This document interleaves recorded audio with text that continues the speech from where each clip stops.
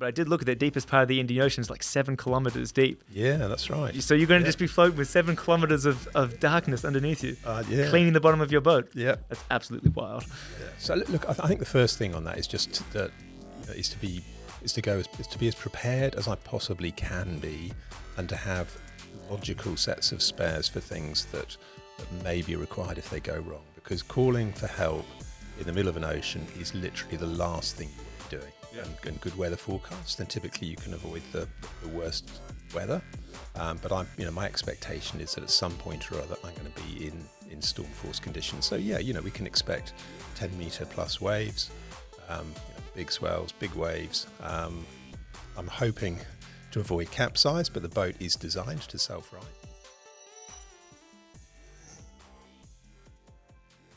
Welcome back to the Strength Institute podcast, everybody. Today we have a very interesting podcast and a very interesting guest. We have Rob Barton, and he is planning on rowing from mainland Australia all the way to mainland Africa in an open sea rowing boat. So we'll get straight into it. Very excited for this one. Rob, thank you for coming onto the podcast. Well, thank you very much for the invite. Yeah. I guess I just want to start right at the start. What is this project? What's it all about? Has it been done before? Give us a little bit of information. Yeah, okay. So, first of all, it's never been done before. There have been 7 solo crossings of the Indian Ocean, all of them ending up in Mauritius, Reunion, the Seychelles and Madagascar, but nobody yet has rowed non-stop to mainland Africa. Okay. So it's going to be a first. Oh, that's pretty exciting. Yeah, very. And so that sort of says, what you're planning on doing. It's the first time, only seven ever, but not the full coast to mainland. 7 ever solo crossings. One person stopped in Madagascar and then the next year rowed on to Mozambique. Okay. But nobody has ever gone non-stop to mainland Africa. And do you know from these 7 that have happened before, have they all been solo people? Have they been teams? How's that worked out? Yeah, sorry, that's 7 solos. 7 solos. There have been, I don't know how many, but there have been a number of other crossings. I think it's might be 40 odd. Okay.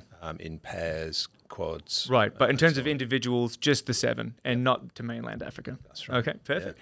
Yeah. Can you tell us a little bit about yourself, your background, your business, so people get an idea about who you are? Yeah, sure. Yeah. So, I guess start with, I am 59 this year. 59 this November. Yeah, I checked this before you came on. Yeah. Right, yeah.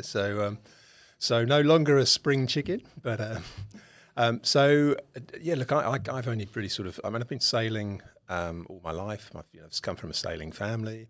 I've always been sort of at home on the ocean, but rowing for me is new. I moved to Australia from the UK about 10 years ago. Joined the surf club when I got here. Initially just doing water safety with the kids, and then when they got a bit older, then I moved into a bit of participation. So I've been doing surf ski paddling now for the last 5 years or so, and board paddling. Just recently competed at the Masters, right? Masters for Mullaloo Surf Lifesaving Club, which you are wearing the shirt of today. I am, yeah, that's right. Yeah. I didn't do very well this year. I was a bit disappointed, to be honest, but that could be something to do with carrying an extra 20 odd kilos. Well, that might be my fault, but we'll talk about that a little bit later in the podcast. Okay. All right. So, why? I guess the big question is, why did you decide to? What's the cause of this? Like, why are you rowing from Australia all the way to Africa? Now, I've read the pamphlet, so I know why, but the people listening might not know why. Okay, so when I first looked, basically I was looking to do some kind of adventure. I didn't know what, and I went down some rabbit hole on YouTube, as you do. I come from a sailing family. My grandpa, he crossed the Atlantic back in 1950 in a little 25-foot boat. My dad did a Pacific crossing in a sailing canoe. And then he sailed around the world with my mum, sort of spent years doing that. So I come from a sailing family, and I was looking for something to do, but sailing wasn't really ticking the boxes because kind of family-wise it had been done before. And I went down this rabbit hole on YouTube and came across this young lady, Sarah Ooten, who crossed to Mauritius when she was only 24 back, I think it was in 2007. And initially I thought, that's it, that's what I want to do. And I started investigating, and the more I looked into it, I basically discovered that at that point that nobody had actually been all the way to mainland Africa. So I thought, well, if I'm going to do this, might as well do something that no one's done before. Let's step it up a notch. Yeah. Let's go for the full Monty, as they say. Right. Yeah. But there is a cause behind it as well. There is. That's right. And I mean, this was probably about 3 years ago I decided to do this. But then 2 years ago, almost to the day, my daughter Jess, she, unknown to me, I mean, I feel I'm quite close to Jess, but unknown to me, she was actually suffering from depression, and she attempted to take her own life. And I'm obviously, very pleased to say that she wasn't successful in that. But I guess off the back of that, I realised that there was very little that I knew about mental health. And Jess has really sort of helped me learn about mental health issues, and I've become better educated. And in part of that journey, I came across a charity, Zero to Hero. And Zero to Hero they provide education. They go into schools. They provide lots of mental health education to kids, adolescents, teenagers.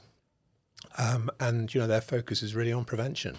And I just really sort of clicked with that charity and their cause and thought, what a wonderful thing to do it for. So I'm looking to raise $300,000 for Zero to Hero as part of this row. So a long way to go. I'm up to about 5,000 at the moment. So fairly long way to go. Right. But definitely for a good cause. And I think particularly in today's landscape, lots of mental health issues floating around. Yep. So obviously an organisation that's, taking a serious look at how to prevent, especially, is it for everyone or for youth primarily going into schools? Yeah, no, it's for youth. Yeah. So teenagers and, well, I think actually they do pre-teenagers as well. I think they go into primary schools as well. Yeah. But the main focus is around teenagers. Yeah. And teenagers are not good at talking to parents, as anyone with teenagers will know. And even when you're close to your kids, and I thought I was really close to Jess, but she just, kids don't really, and particularly if they're suffering from depression, which I didn't even recognise. She was always very cheerful on the outside. You always ask her how she was. It was always, she was very smiley. She's a lovely girl, and I just didn't recognise the signs. Yeah. But kids do talk more to their friends, and Zero to Hero is more about education around helping kids to talk to other kids and look for signs, if you like, and just to be more aware, and also for those that are suffering, just to help them feel comfortable bringing it out into the open. Yeah. And I think that's I have to say I was fairly dismissive of people with mental health issues prior to my experience, which is not good. But I just really didn't have any experience of it, and I wasn't very sympathetic to it at all. And I've certainly learnt a lot in the last couple of years, and have a much better understanding. So definitely a good cause. I think plenty of people can be right on board with that. And I will, in the description of this video, if you're watching on YouTube or on Facebook, I'll put a link to the fundraising page. For that. I'll also have some details of Rob's on there as well, because I think he is looking for personal sponsors for the actual boat. And we'll tuck into the sponsorship in a little bit as well.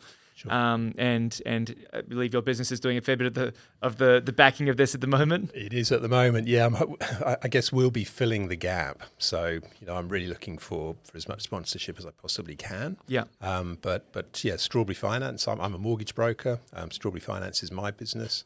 One of the benefits, I guess, of being a business owner is that you can look to the business to fill any sponsorship gaps. Yep. And hopefully we'll generate some businesses from it as a result of that as well. Yeah. And help to pay for the sponsorship. Yeah. I get a question. Why the row? What stood out about that? Because you said your background's in surf ski, or in more recent years, skiing and paddling. So why did you decide to pick something that you hadn't had that experience in terms of rowing? You have experience on the ocean as a sailor. Was it just the fact that no one had done it before? Had other things crossed your mind, like, something that was more local, that was easier to sort of to plan for logistically, surf skiing up and around the coast of Australia, or cycling around Australia, something like that? What stood out about rowing across the Indian Ocean? Well, I suppose the first thing was that it wasn't sailing. So I was looking to do something that wasn't sailing, which is sort of where the family history is, if you like. And then it was a case of, well, what else is there that is practical? Now, people have developed, these kind of surf ski, ocean going, giant surf skis basically. But that it just didn't have the same appeal to me. Surf ski paddling for me is all about the performance of the boat. And they are the downwinders and surf spec surf skis. They're performance boats, and to get in some old tub and paddle a ocean-going surf ski at some horrible speed just didn't appeal to me at all. Whereas rowing is, I don't know. I mean, I know there are performance rowings, but I've never done that. So for me, it was a case of finding something that I was comfortable in, and an ocean rowing boat just struck me as being a good vessel to go in. Yeah. Okay. So talking about the boat and sort of the logistics behind all of this, obviously it's not as simple as just, pointing it towards Africa, right out down here at Mullaloo Ocean Reef Marina or Hillary's Marina. You're actually working with UWA in terms of finding a good launch location a bit further north, in terms of looking at winds and currents about an ideal time to launch. So can we talk a little bit about the logistics, about launching, winds, currents, sort of the time frame that you're looking at being at sea for? So, well, the first thing is UWA have been absolutely fantastic in helping with some data modelling. So they have looked at the actual weather as it has happened over the last 20 years, and they've built a data model based on looking at best departure points, potential arrival points, and then what they'll be doing is sort of plugging in the weather forecast sort of as it happens into that data model to help us work out basically the best route and whether I should be, where I should be rowing to stay in the right weather conditions. So that kind of input will be invaluable. Absolutely. And is that sort of live information that they'll be feeding you as you're at sea? Yeah, that's right. Yeah. So initially, the whole model will be based on theoretical best time to go and so on. Yeah. But then we'll pick up the forecasts and plug that in as well. And you had mentioned that it was going to be sort of further up north, the launching point. Have they sort of pinned a rough idea about where you'll be launching your boat from? Yeah. So they've actually come up with some optimal departure times based on different departure points. So we've looked at departing from here basically, so from Ocean Reef, as well as Geraldton, Carnarvon, Kalbarri. So they've sort of plugged in a whole load of different departure points and then worked out arrival times at the other end. And basically, the further north you go, the within reason, the quicker it is to get there. Yeah. But that said, you've then got the logistics of driving to wherever it is you depart from, and also whether or not there's any interest from sponsors. So for me, the big focus is sort of supporting the sponsors. So any sponsors that really want me to leave from further south because it might be easier for media coverage, more interest in that respect, then obviously I'm happy to support that as well. Right. So you haven't come to a solid agreement on where the launch is going to happen from? No, not yet. No. Open to negotiations. Yeah, that's right. But I think at the moment it's most likely to be Geraldton. Okay. And in terms of rowing, sort of that sort of distance, again, I'm not familiar with sort of the wave patterns and the currents and sort of the weather out in the middle of the Indian Ocean. Is it sort of is it a calmish ocean? Is it high seas? Like, what are you going to be dealing with out there? Yeah, look, I mean, when you spend, and this is going to be best part of a 5, 6, possibly even a 7-month crossing. I'm hoping it will be 5 months, favourable winds. But when you're at sea for that length of time, staying out of storms is going to be virtually impossible. With a faster boat, then and good weather forecasts, then typically you can avoid the worst weather. But my expectation is that at some point or other, I'm going to be in storm force conditions. So we can expect 10-meter plus waves, big swells, big waves. I'm hoping to avoid capsize, but the boat is designed to self-right. Taking. Again, if you do capsize, then that's a time that people typically break oars, and I'll be taking spares. Yes, yeah, no, great. In terms of the boat, can you talk a little bit about what? And I'll put up a little picture of the boat or of a open sea rowing boat, so people get an idea about what we're talking about. what sort of design elements does it have? There's going to be a cabin on one or sort of either end, but there's one main cabin which you'll be in. You have a lot of storage for your food because we're going to get into sort of the logistics of the food and everything in a second. There's solar, there's desalination for fresh drinking water. So run us through what the boat is actually like and what it's all about. Yeah, sure. So the boat's about 20 feet long, just over 20 foot, which is close to 7 meters. It's got a very small cabin aft, which is really just sort of got the steering position in it. So there's not much in there. A little bit of storage, but not very much. The main cabin is forward, and that's where I'll be sleeping. So I can shut the hatch there, and basically that's where I'll be going if there's storm force conditions and staying out of the weather. And then there's a big rowing deck in the middle. Now this boat was actually designed for 2 people to row, but because of the length of the journey I'm going on, I need a boat of this size to carry all the food and so on. Inside that forward cabin, I've got a water maker, so a desalination plant which works on reverse osmosis. So that'll make about 20 litres an hour. And that's solar powered? That's solar powered, that's right. Yep. Now I've also got, if the batteries and electrics go, I've got a hand powered one as well, which will make about 5 litres an hour. And I'll be drinking best part of 10 litres a day. So that's 2 hours of pumping manually. So I'm really hoping not to use the manual one, and fingers crossed the solar panels and the 2 batteries keep me going. 100%. Yeah. With the food, so you have mentioned this could take anywhere between 4, 5, even up to 6, potentially even 7 months at sea. So food, obviously, you need to be able to store it. It needs to be an appropriate size. It's a 20-foot, almost 7-meter long boat, but 6 months of food is a lot of food. And for those sort of listening or watching, it's not just your standard 3 meals a day, guys. It's not your standard 2,000 calories a day. How many calories are you going to be eating per day? How much food have you got stored for this trip? Yeah, so it's all dehydrated food first off. And there's about 4,000 calories, 4,500 calories of normal type, well, I say normal, but, meals, and then another 1,500 calories a day of snacks. So 6,000 calories a day. Yeah. And that gives you a little bit of leeway. If you think the quest is going to take a little bit longer, you can sort of start to ration that out a little bit. That's right, because I'm taking 180 days worth of food. Yeah. So if it starts looking like it's going to take me longer, then I can start rationing of myself for the last month or so. Right. So aiming for 6,000 calories a day. This is a lot of calories. It is. And for someone like yourself that has a background in, let's say like fitness, like when you compete, it's in surf ski, you have to be active and fit and not carry a lot of extra weight. When you first walked into the gym, you were about 75, 76 kilos.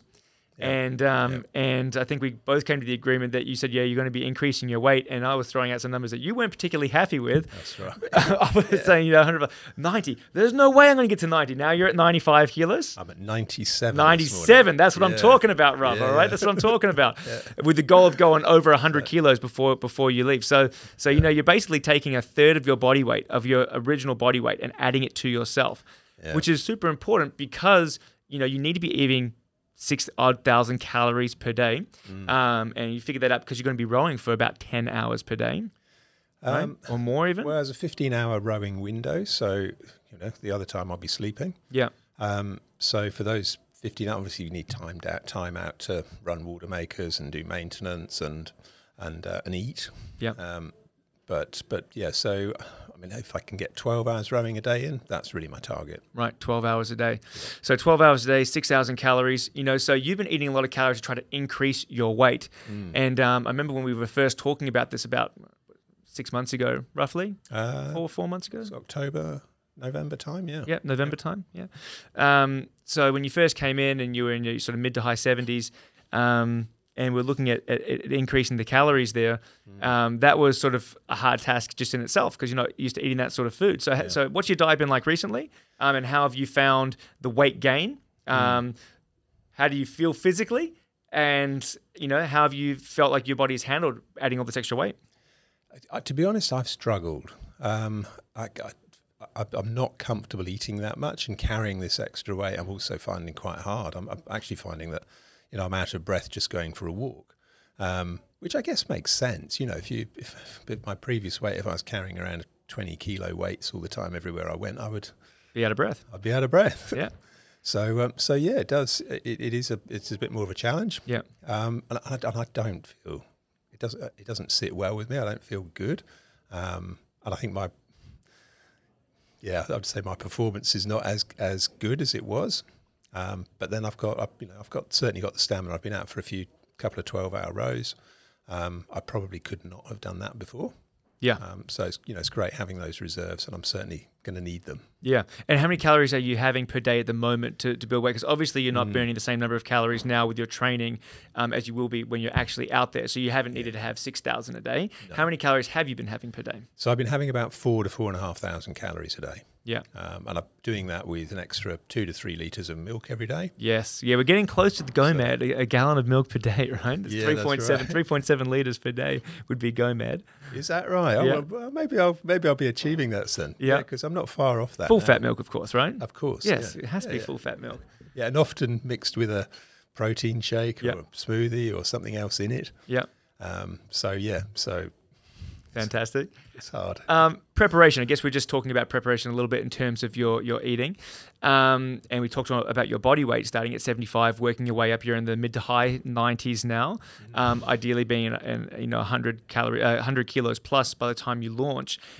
Just because, if you struggle to get 6,000 calories in per day and the weight comes down, or if you have to ration it out, you actually have tissue there to metabolize, which is really important. And yeah, and I know you when you first came in and said, can we do it with just muscle, perhaps? And I'd be like, Rob, even if we put you on a high dose of steroids, you're not going to put on 25 kilos of muscle in 4 to 6 months. It's impossible. Not even a 30-year-old getting pumped full of all this stuff could do that. So I said, there's going to be fat content as well as the muscle mass that goes on. But to be honest, it doesn't look like you've not blown out into a sumo, Rob. Like, Rob's been training here at the gym. He's doing some weights at home as well, in addition to his conditioning work. And the strength level has actually gone up quite a lot, which is great to see. I know you said that at the start you're a little bit almost not self-conscious, but you're definitely aware of the extra fat that was getting stored around the tummy. But when we're lifting weights and you see those numbers increasing, like, do you see the value that strength training has given you before this adventure? Yeah, I do, and it's filled out. I mean, it's not just all gone on the gut. I'm pleased to say. So I've filled out pretty much all over. Fat face, fat. Hardly. People watching here are gonna be like, he's not got a fat face. Well, it's going on all over. Let's put it that way. Yeah. All right. So lots of food. We're hitting the weights. You're trying to put on that lean mass. What about sort of conditioning? So what have you been doing? Because again, with winds and currents, you can't just jump into the sea boat and just take off all day, every day. There has to be the sort of right conditions for it. So what have you been supplementing into your conditioning training to sort of prepare yourself for, being active for these long periods of time?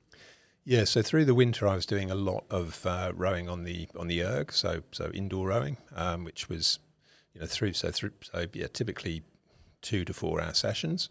I was doing some rowing I've got a coastal rowing boat, so I was doing some training in that, sort of 2 to 4 hour sessions in that at the weekend. Yeah. And now basically through the summer, I've pretty much dropped the rowing because I've been doing too much surf ski paddling and board paddling and which is really what I enjoy. That's much more of my passion, I would say. And I managed to get into some long rowing trips as well. So a few long rows. So with the boat, we touched on it has some solar that runs sort of, desal. What sort of things are you taking with yourself to be in contact with the UWA crew to help with course correction? Can people sort of track your progress along the way? What are sort of like apart from, your food and water, what are some of the vital things that you're going to be taking along with you on this trip? Yeah, so SATCOMs I will have. At the moment, we're still trying to identify a suitable sponsor for that. So that's a little bit open. If I don't get sponsorship for the SATCOMs, then I'll be taking, the base entry level of SATCOMs that you can get, which is, so the least expensive option. But that will restrict what I can send back by way of, videos and just sort of updates generally. But I will at least be able to have daily, brief daily calls and text messaging with support. So I've got an operations manager, Yep. Neil, who has been helping me throughout, and will be helping me and will be my daily point of contact whilst I'm at sea. Yeah. Yeah. Right. What about, are you able to sort of contact your family as well, or are you just going to be contacting sort of UWA and your manager here, Neil? Yeah, well, again, it depends on the level of support that I get on the sponsorship side. Right. So, is it quite expensive for SAT communications? Yeah, SATCOMs are just ferociously expensive. Right. So, the very basic level is a couple $100 a month for something that doesn't even get. Well, it's like your dial-up internet was 20 or 30 years ago. So frighteningly slow. Something that is not even approaching NBN speed, but something that's getting close to perhaps what it was 10 years ago is a couple of $1,000 a month. So SATCOMs is not cheap. Right. Fair enough. What about in terms of sort of first aid equipment? Are you taking out on the boat with you? So even though you've been a sailor, it might be different from being on a big boat, being in a smaller craft. Like, do you take seasickness stuff? Do you take antibiotics in case you get an infected tooth or something? What sort of preparations are you taking in that regard? So first of all, just be prepared before I go. So, I went to the dentist a couple of weeks ago, get a checkup. I'm back in next week to get a filling done before I go. So, ideally be 100% before I leave. But then if the worst does happen whilst I'm out there, then yes, absolutely. I've got, taken a stapler to patch myself up if I cut myself, and all those sort of first aid kits plus antibiotics, and then of course there's the contact back to shore. So once I'm at sea, then the Royal Flying Doctor Service, they provide a telephone support for mariners. So I'd be calling them in the worst case to get advice as to which of the antibiotics that I should take for whatever ailment I might be struggling from at that particular time. Yeah, but hopefully I'll have all of all of that medication and never need to use it. Right. Yep. I wanted to talk a little bit about sort of unforeseen things, right? We just touched on sort of illness that could happen. You have storms. You said yourself you might be going into some storms at certain points. Just breakdowns in general. You have riggers and all sorts of issues that might happen. What is the protocol for getting help? Because you don't have a support vessel next to you, per se. Like, there's no one following you. You're out there by yourself. What sort of timeline does it take for someone to get to you if you were to set off some sort of distress beacon? How does a distress beacon work? How does that all? So look, I think the first thing on that is just that is to be as prepared as I possibly can be, and to have logical sets of spares for things that may be required if they go wrong. Because calling for help in the middle of an ocean is literally the last thing you want to be doing. Yes. You have to be self-reliant. So it's thinking of all the things that could possibly go wrong, and then trying to be prepared for those before you leave shore. But if you have to, then I take an EPIRB, which is an electronic positioning indicating radio beacon, which will transmit back to a central station that there is an emergency, and then that central station will divert whatever the closest appropriate ship is or vessel to my position to come and offer assistance. Right. And are you taking like some sort of inflatable craft if there was, a worst case scenario, a sinkage of the actual rowing boat? Yep. So I'll be taking a life raft as well. And survival suit, and so all sorts of safety kit as well. But and look, and the other thing as well is the most likely disaster for solo people at sea is falling over and basically losing their craft. So if you go overboard, so basically the number one rule for any solo sailor or rower or whatever they are is to be permanently attached to their vessel. So it's always some sort of tether, always wearing safety harnesses, right, or a tether of some sort. So that makes sense. So if you were to fall off and it starts to drift away and you can't catch up to it, right. Yeah, once you're over the side, if there's the remotest bit of wind, then the boat will move faster than you can swim. Yeah. Because you had talked about it to me before in the gym that there is a you call it, is it a sea anchor, the parachute type of that's right. apparatus? So how does that work? So in the event of a storm, if you're starting to get into waves that are breaking, the key thing with big waves, I mean, if it's going in the right direction, it's great. You can be surfing down them and really having a lot of fun. But if you're going so fast down a wave and you then go sideways because you're losing control of the vessel, if the waves are that steep, then you go sideways onto the wave, which is basically when you're broaching, and the wave can then roll you over and capsize, and that's when you do a lot of damage. If you're on deck, you can damage yourself as well, getting knocked around on the boat. So to avoid that, when the sea conditions look like they're getting that kind of bad, then you would chuck out a sea anchor, and that, as you say, is a 9-foot parachute that opens up under the water, 100 meters of nylon line, so a nice bit of, not quite a bungee, but there's a good bit of stretch in nylon, and then that will hold the boat nose, bow into the big waves, and then you won't be going sideways. So that's the best way to sort of weather out a big storm, is to sit nose into it. Right.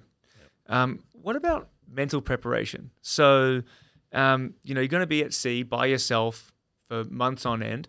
Are you good by yourself? Have you taken a trip camping for 2 weeks out in some place remote to sort of to get used to the idea that no one's around? How do you think you'll cope mentally not having someone sort of there or be around, or to be able to just reach out and talk to someone if you wanted to? Yeah, I mean, that's a really good question. And I think, I am pretty good on my own. And I think that sort of mental preparation is something that I've been going through, I'd say, for the last couple of years since I've sort of decided to embark on this journey. It's, I often think about that time on my own, how I'll manage it, what I'll do. And I'm comfortable. The times that I've been out in the ocean I do a lot of solo, even surf ski paddling, which I know is only for a few hours, but it's still, there's nothing else around. And I actually find being on the ocean is a real sort of place of peace and tranquility for me, even when it's blowing a hoolie. But I just love it. So I don't think I'm going to have any problems there. And worst case disaster, I can always pick up the phone and have a chat with somebody. So yeah. It's not isolation like it used to be. No, I think we were talking about you are going to get some pretty spectacular sort of sunrise and sunset, some good views out there. Yeah. Yeah. Yeah, I think that's one of the things I'm looking forward to most. Actually, probably the nighttime, because the stars, when there is no light pollution, when you're on the ocean, particularly on a calm day and there's clear skies, it is just incredible out there. And then as you say, sunrises, sunsets, it's definitely the best part of the day. Yeah. Are you going to be taking like a camera along so you can sort of document some of this? Are you doing a journal? Because it's one thing to do it and to remember it, but are you going to sort of document this for yourself so you can show your family when you get back some of the things that you saw out there? Well, I'll be taking an iPhone. Cameras on those are pretty good. They are pretty good. Yeah, but I won't be taking anything more than that. Yeah. And what about sort of like, are you going to do sort of like some journaling, or voice memos or writing stuff down as you go? Yeah, I'm hoping to do sort of a daily update, which I'll sort of post back to or send back to the kids are helping me with the social media side. Yeah. So they've set up a TikTok page for me and an Instagram page. Again, we'll link all these pages in the description here so people can follow along. In the last couple of weeks, I've got a bit more active on that, so I've started to start posting a few more videos. So I'll be trying to do something certainly every week, if not every day. But again, that in large part depends on the satellite package that I'm able to put in place. Sure. Okay. All right. So fast forwarding 4 to 7 months from now, right? Yeah. There's two options, two outcomes, basically, right? One is you make it to mainland Africa. Yep. One is we don't make it to mainland Africa for whatever reason. What comes next? If there is some sort of equipment failure early on, do we come back, fix, reset, go again? If you make it 3-4 months in, 80% of the way and something happens, is it close enough? I probably could have made it. It's not my, out of my, workshop in terms of being able to fix this. I had to get brought back in. If you make it all the way there, are you planning, because now you have some notoriety behind your name, are we planning on doing another one? So I guess, could you touch on sort of the different options and what happens next after this? Yeah, no, so some good points there. I mean, look, of the 7 people that have done the solo crossing so far, I think I'm right in saying there have been 14 attempts and 7 successes. Okay. So, 50% success rate. But of those 7 successes, I think I'm right in saying that 4 of those people had a failed attempt before they succeeded. I think, and then the other 3, I think, tried and didn't have another go. So if I start and I don't know, bad weather, initial problems, whatever it is, and I have to come back, absolutely I'll be looking to go again as quickly as I can. Ideally this year. Sarah Rutan, who successfully did this back in 2007, she had an initial attempt. I think she got blown off course. She was out for 10 days, came back, and then left again. A week or so later. So I wouldn't see that as a failure. Of course. She made it to the end, and that's what I hope to do. So, but if I have a full start initially, well, so be it. Yeah. So yeah, I'm not giving up. No. And even let's say you get 4.5 months in and something breaks. Same thing. We come back. We make the fixes and the changes and do the whole thing again. If you're getting 80-85% of the way through. If I'm that far in, there's no coming back. It's then a case of stopping at, potentially having to stop at Madagascar or Mauritius or some other island along the way. And whilst it would be disappointing not to make it all the way to Africa, making it to Madagascar I would see as still a success. No small feat. I've still crossed the Indian Ocean. 100%. And then on the other scenario where you make it to mainland Africa, that's the goal. You get there. 6 months down the track, nice beard. You taking a razor with you? Or are you going to just grow the beard out? I'm just going to sun protection. Look, I grow a rubbish beard. I've got a really fine hair, but we'll give it a bash. We'll see how it goes. I think so. Be a wispy at something least, At least get a nice cracking mustache, Yeah. You make it there 6 months later.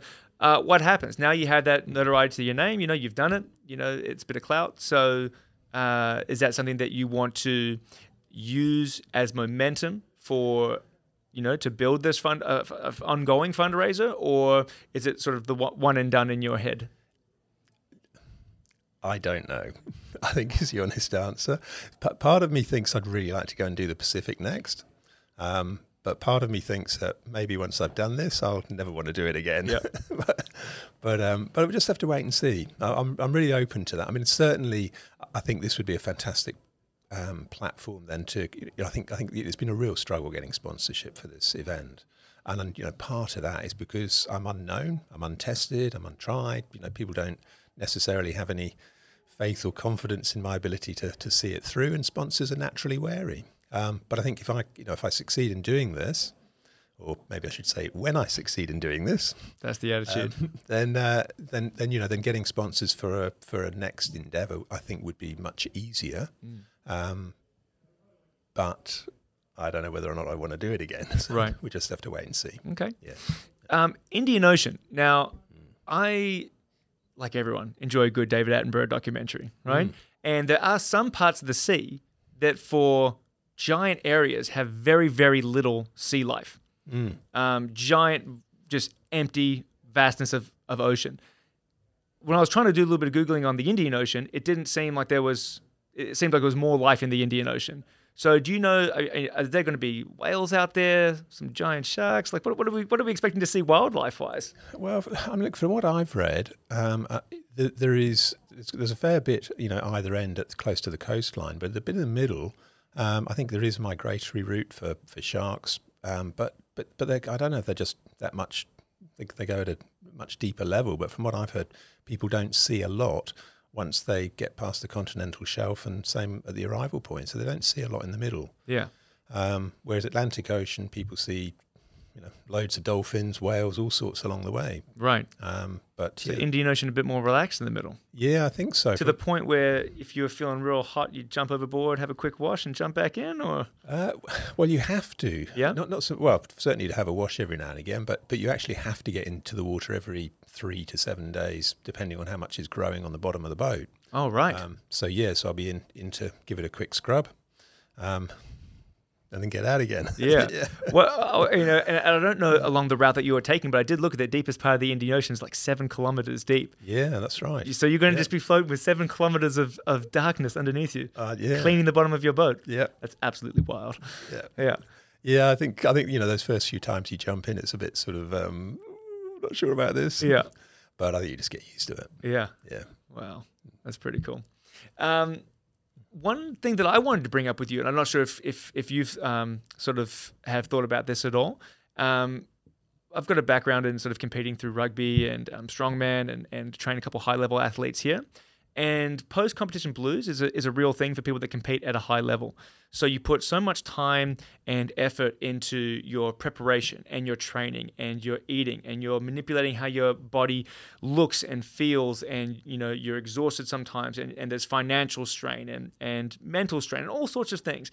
And then you do whatever it is that you're doing. You win the premiership, or you go across and you you podium, or you win this Australia's Strongest Woman, as in Megan's case. When you finished it, there is definitely a lull. People can not so much get depressed, but really feel flat about things. And I was thinking it's almost ironic because you're doing this as to raise funds for a mental health sort of group. And at the end of this, there might be some mental health implications, so for yourself. Are you aware of post-competition blues? Have you experienced it before? Is it something that you're worried about, or that you're looked into sort of handling once you finish this event? Yeah, I think a big part of it is about what's next. So I think I've got 6 months to be thinking about what's next. I've got some ideas already. I'm thinking of scaling down business-wise, work-wise, and maybe trying to do. I used to do quite a lot of yacht deliveries in my youth, and I'm thinking maybe I'll start doing the odd yacht delivery now and again. But I think having something to look forward to, some next step. Maybe it'll be rowing the Pacific. I don't know. That we'll wait and see. But having some kind of follow-up plan to do something, I think, will help with that. But you're right. I have heard of these kind of things, particularly with rowers after spending so long at sea. Yeah, it can be a bit of a downer. Right. Okay. Now, there is one question. There's one question that I promised Adrian, our other coach here, that I would ask. Okay. And my dad said, phrase it as the astronaut question, because it is a common question for these sorts of things. Is 6 months at sea, toilet paper is bulky. Yeah. Right? Yeah. What are you wiping with? How are you going to the bathroom 6 months at sea? You're not taking 6 months worth of toilet paper with you. Yeah, funny enough, somebody asked that this morning, actually. It's the astronaut question. Look, it's a very common question for these for astronauts and for open sea crossings. Yep. So, look, a bucket and chuck it is basically where it starts. But yeah, I guess it's, hang over the side of the boat, have a quick wash. Yeah. Wet wipes. Wet wipes. Biodegradable bamboo wet wipes. There you go. So, all right. Yeah, we don't want to be... environmentally conscious. Absolutely, yeah. For the astronaut question. Yeah, so look, anything that goes over the side, it's got to be biodegradable. Yeah. But otherwise, it's, there's obviously huge amounts of packaging for all the food that I'm taking, which is just nuts. But that'll all be going in a big sack, and I'll be bringing it home. Yeah, perfect. So that's great. Yeah. So all the waste, not human waste, all the wrappers and physical waste in that regards is stored and brought back, not just dumped over the side. No, fantastic. No, so only the baby wipes. Only the biodegradable bamboo baby wipes. Everyone, right. There you go. That answers to the astronaut question. Yeah, perfect. Okay. Is there anything that I've missed that you want to talk about while you're here? Wow, there is just so much. I guess there's always that plea to go out to any potential sponsors to reach out to me. There's still a chance to get your name on the boat. Yep. Come up with some cash. And of course, to anyone who'd like to donate to the charity, there's the link, as you say, hopefully on this podcast. Yep. So yeah, please jump on that. And for anyone who'd like to follow me, it's Rob's Row on Instagram and Facebook, and I think TikTok as well. So yeah, jump on one of those channels and please follow. Perfect. So we're going to in the description, we're going to put the link to Rob's Row, TikTok, Instagram, Facebook. We're going to put a link to Zero to Hero, which is the group that you're raising funds for. Yep. And from this, and we'll also put your email in case people want to get in touch with you for sponsorship options. Fantastic. Yeah, that covers everything. Yep, great. Perfect. Yep. Awesome. Well, I think it's exciting. It's definitely a big adventure to be going on. A lot of preparation has gone in, which is great and necessary for such an adventure. But I'm really excited to see how this all pans out. I don't think we actually mentioned when you're leaving. So sometime in the next 4 to 6 weeks potentially. Probably 5 to 7 weeks. 5 to 7 weeks. So certainly from about the 20th of April onwards. Yeah. Excellent. Yeah. So people can follow along, I guess, on the Rob's Row Facebook page, Instagram, to get more information on when the takeoff date sort of gets closer. Yes. Yep, absolutely. Fantastic. Yeah. Awesome. Well, thank you again for coming on. I hope that everyone enjoyed that. And, if you are interested to follow along, all those bits of information will be in our description. But yeah, I think it's great. So thank you very much. And we'll see you next time on the Strength Institute podcast. Cheers, bro. Thank you very much. It's great. Thanks.